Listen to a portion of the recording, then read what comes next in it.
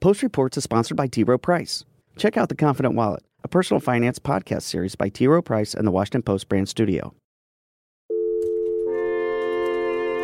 From the newsroom of the Washington Post. ¿Cómo estás? Te habla Arelisa Hernández del Washington Post. This is Cleve Wootson with the Washington Post. It's Ellen Nakashima with the Washington Post. This is Post Reports. I'm Martine Powers. It's Monday, January 14th.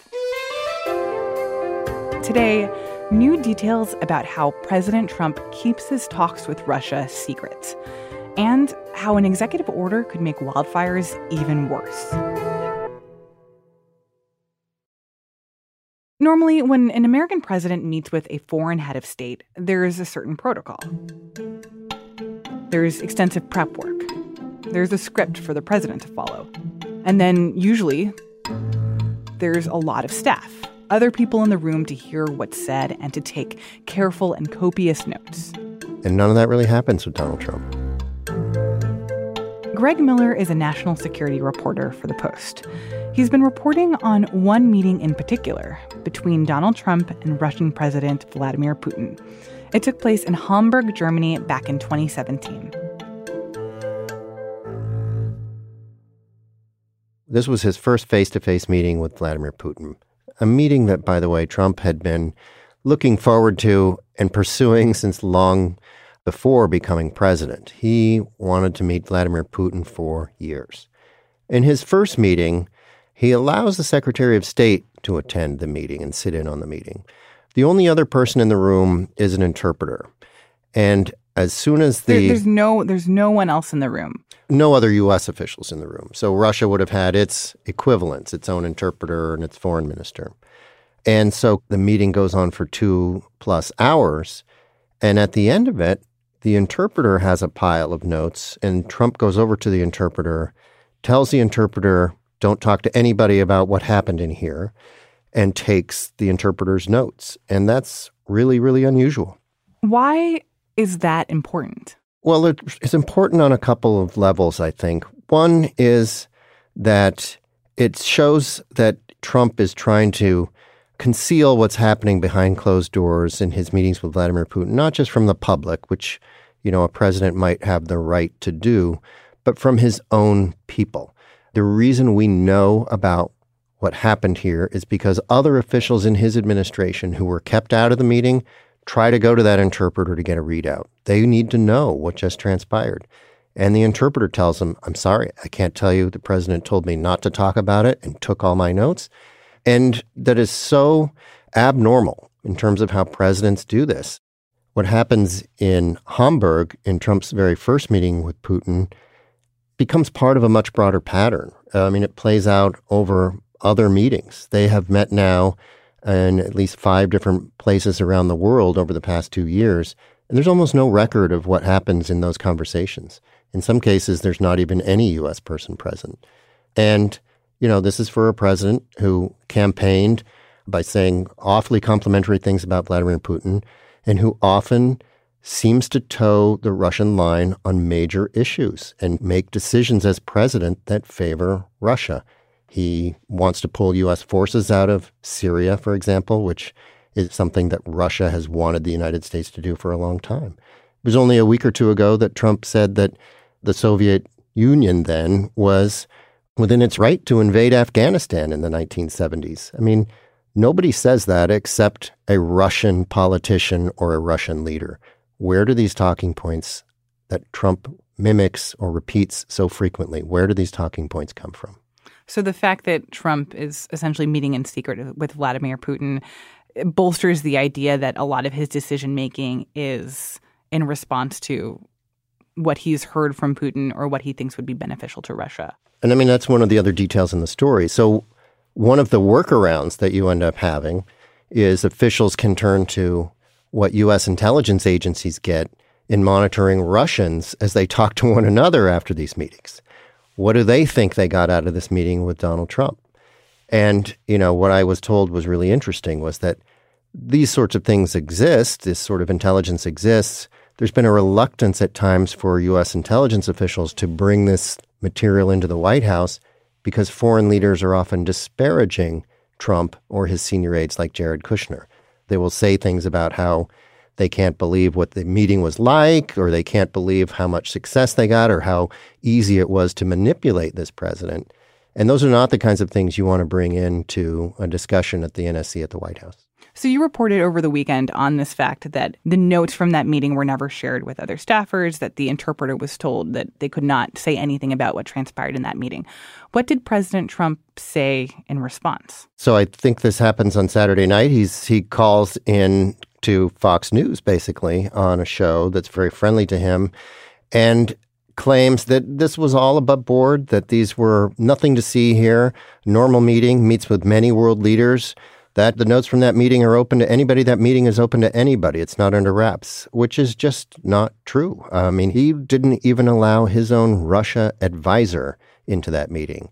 His top advisor on Russia in the White House is one of the officials who went to the interpreter trying to scrape together some details of what had happened.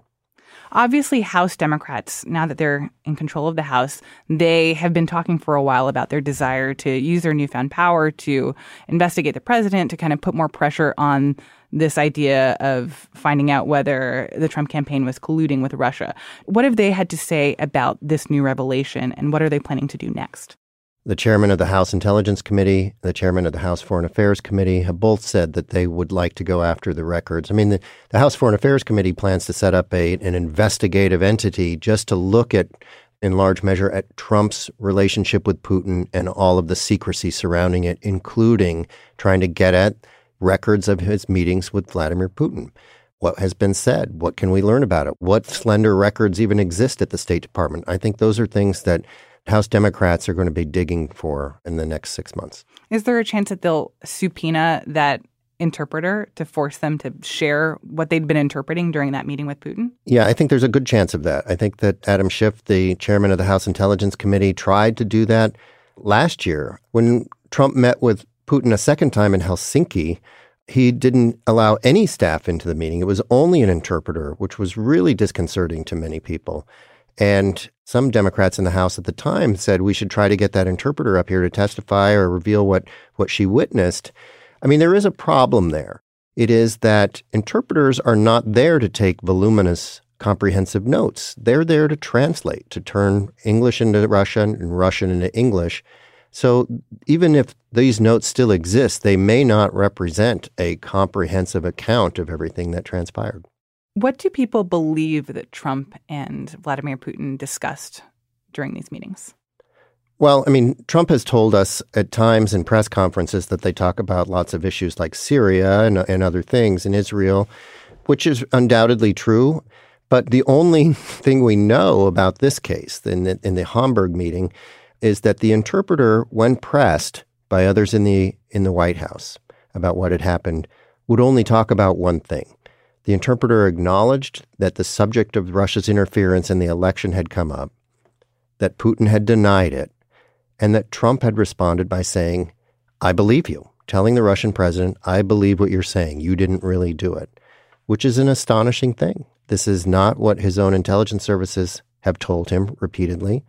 And I think that's part of why he doesn't want a detailed record of this meeting even distributed inside his own administration, because people would be reading troubling statements that Trump is presumably making to the Russian president.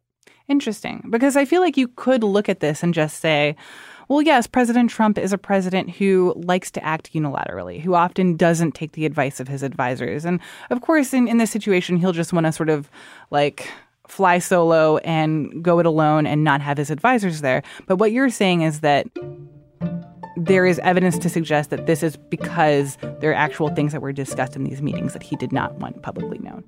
Yeah, whether because they're embarrassing to him or because they are not consistent with U.S. interest or consistent with what he's telling the public or his own professional. I mean, there is, of course, this other layer of suspicion, right? I mean, if it turns out that there was any coordination or collusion between Russia and the Trump campaign in 2016, did that come up?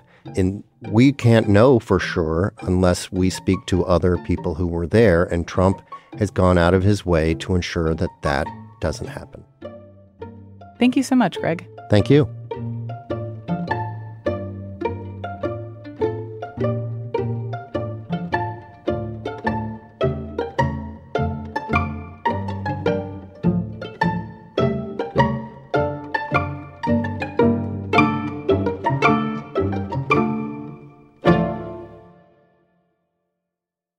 Last year, President Trump took a tour of Paradise, California, following the state's deadliest wildfire in history.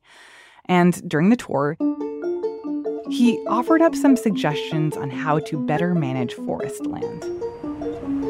Gavin's committed, we're all committed, I'm committed to make sure that we get all of this cleaned out and protected. We got to take care of the floors, the floors of the forests, very important. Now, he's taken a big step toward at least one of those suggestions, cutting down more trees from the forest. It's part of an executive order that Trump quietly signed just before Christmas, allowing increased logging on public land. The order says a lot of things. First, it wants to log more trees, so harvest more trees in the national forest on lands operated by the Forest Service and lands operated by the Department of the Interior or the Bureau of Land Management. That it would increase the amount of trees that can be harvested by about 30%. Daryl Fears is an environment reporter for The Post, and he says that the administration's rationale for enacting this order was to prevent devastating wildfires in places like California. But there are some questions about whether more logging will actually help. That's because the plan pushes for a dramatic increase in the removal of tall, fire-resistant trees. But it's not nearly as aggressive when it comes to getting rid of the kind of brush and scrub on the forest floor that is more likely to actually spread fires. A lot of people, a lot of experts, academics will say that this decision is uninformed. They say that a lot more goes into fighting fires. Now, I have to be fair in pointing out that the executive order, in addition to harvesting trees, it does call for removing the type of storage that causes fires to burn. But that storage removal is on a much less epic scale than the tree harvest increase. Obviously, such a dramatic increase in logging is really good for the timber industry, for the people who make money off of selling wood. Is there a concern that this is part of an effort to basically just allow loggers to log more and make more money? Well, Donald Trump has had it as an ambition to increase logging since he entered office. And a lot of people, certainly environmentalists, suspect that this is exactly what it is. It was a Christmas gift to the timber industry to allow them to log more trees and increase their profits. And in looking at this, we decided to ask or check around to see who supported this. And it turns out that the governors of California, Oregon, and Washington support this executive order.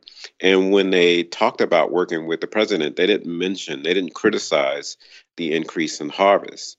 But experts, academics certainly did. They said that this is detrimental to climate change reduction because trees trap carbon, and it doesn't really help the wildfire problem. So you're saying that the Trump administration is more focused on removing fully grown trees than it is on brush and scrub on the forest floor. Why is that an important distinction? Stuff that helps spread the fire is scrub brush, grasses, small trees that the fires can reach very easily. And they're actually fuels for the fire. They make the fires bigger. And those smaller, what some people call forest debris, can allow a fire to actually climb to the bigger trees. The big trees are more fire resistant. And so they're really difficult for fires to get to. When fires do get into these tree tops, they burn big, but it's that understorage that allows them to get to those treetops. But when you remove big trees, that can possibly allow fires to spread a lot more quickly and move faster past trees that aren't there. So basically what you're saying is that what the Trump administration is seeking to do here could have the adverse effect of actually increasing fire's ability to spread. Yeah, that's the fear. That when you take very large, mature, older trees, less flammable trees from the forest, then that creates its own hazard. Now, large trees, they burn quickly, are trees that have died, trees that are infested with beetles, and they're just sitting there dead, dry, ready to burn. But those trees aren't valuable for timber harvesters. Those trees don't sell. Well, so what would actually help the wildfire problem, at least according to experts who say that logging isn't going to be the answer? They say that the removal of understorage or taking away the things that fuel fire is one way. The other way is to make real advances in dealing with climate change, to begin to stop more greenhouse gas emissions, which the Trump administration refuses to do. But the drying West and the drought is a major problem when it comes to wildfires. The third thing is to stop allowing so many people to live in what's called the wildland-urban interface, which is allowing development to expand farther and farther from the urban core and closer to the edge of forests, putting people in a very vulnerable position. But at least for now, it seems like that's not the part of the problem that the Trump administration is focused on addressing. The Trump administration doesn't seem to be focused on that at all. The executive order doesn't mention any of that. It only looks at increasing relatively few acres of understorage removal on Forest Service lands and interior lands. That work is already being done. That can be dramatically increased. And right now, there's not much funding for that work. Thanks so much for talking with us, Daryl. I appreciate your having me.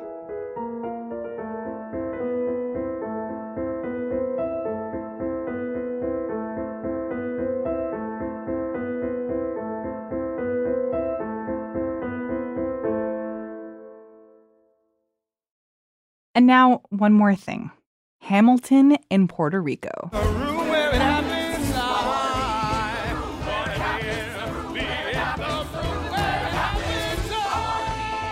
The Tony-winning musical opened in Puerto Rico on Friday.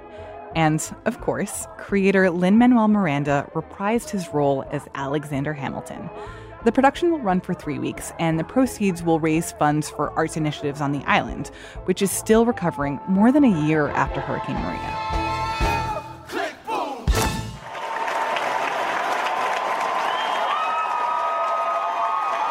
People are going to come to Puerto Rico because of Hamilton and hopefully spend a lot of money here, eating chinchorreo, and leave their hotels and actually spend money. For people traveling from outside of Puerto Rico, seeing the show will require a lot of money, with some tickets costing around $5,000. But that doesn't mean that visitors get red carpet treatment. They're also going to see blue tarps. They're also going to see how much work is left to be done. Despite the challenges in Puerto Rico, there has been progress, which Miranda says has been possible thanks to the people who live there. Puerto Ricans are the most resilient people on the face of the earth. Name any other city in the world that would survive this long without power and without, the resources that any American city would get in the wake of a hurricane. Some lucky locals, however, can get tickets starting at $10, the bill with Hamilton's face on it.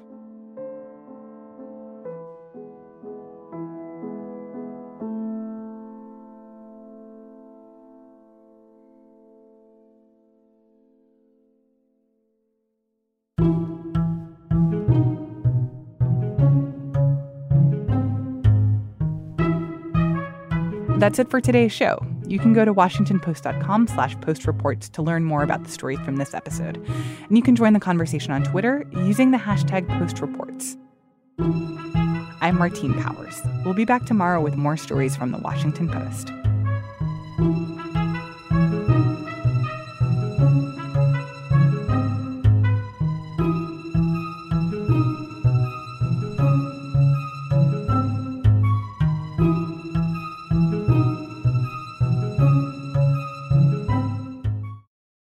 Post Reports is sponsored by T. Rowe Price.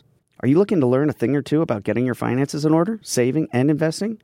Check out The Confident Wallet, a personal finance podcast series by T. Rowe Price and the Washington Post brand studio. Find it wherever you get your podcasts.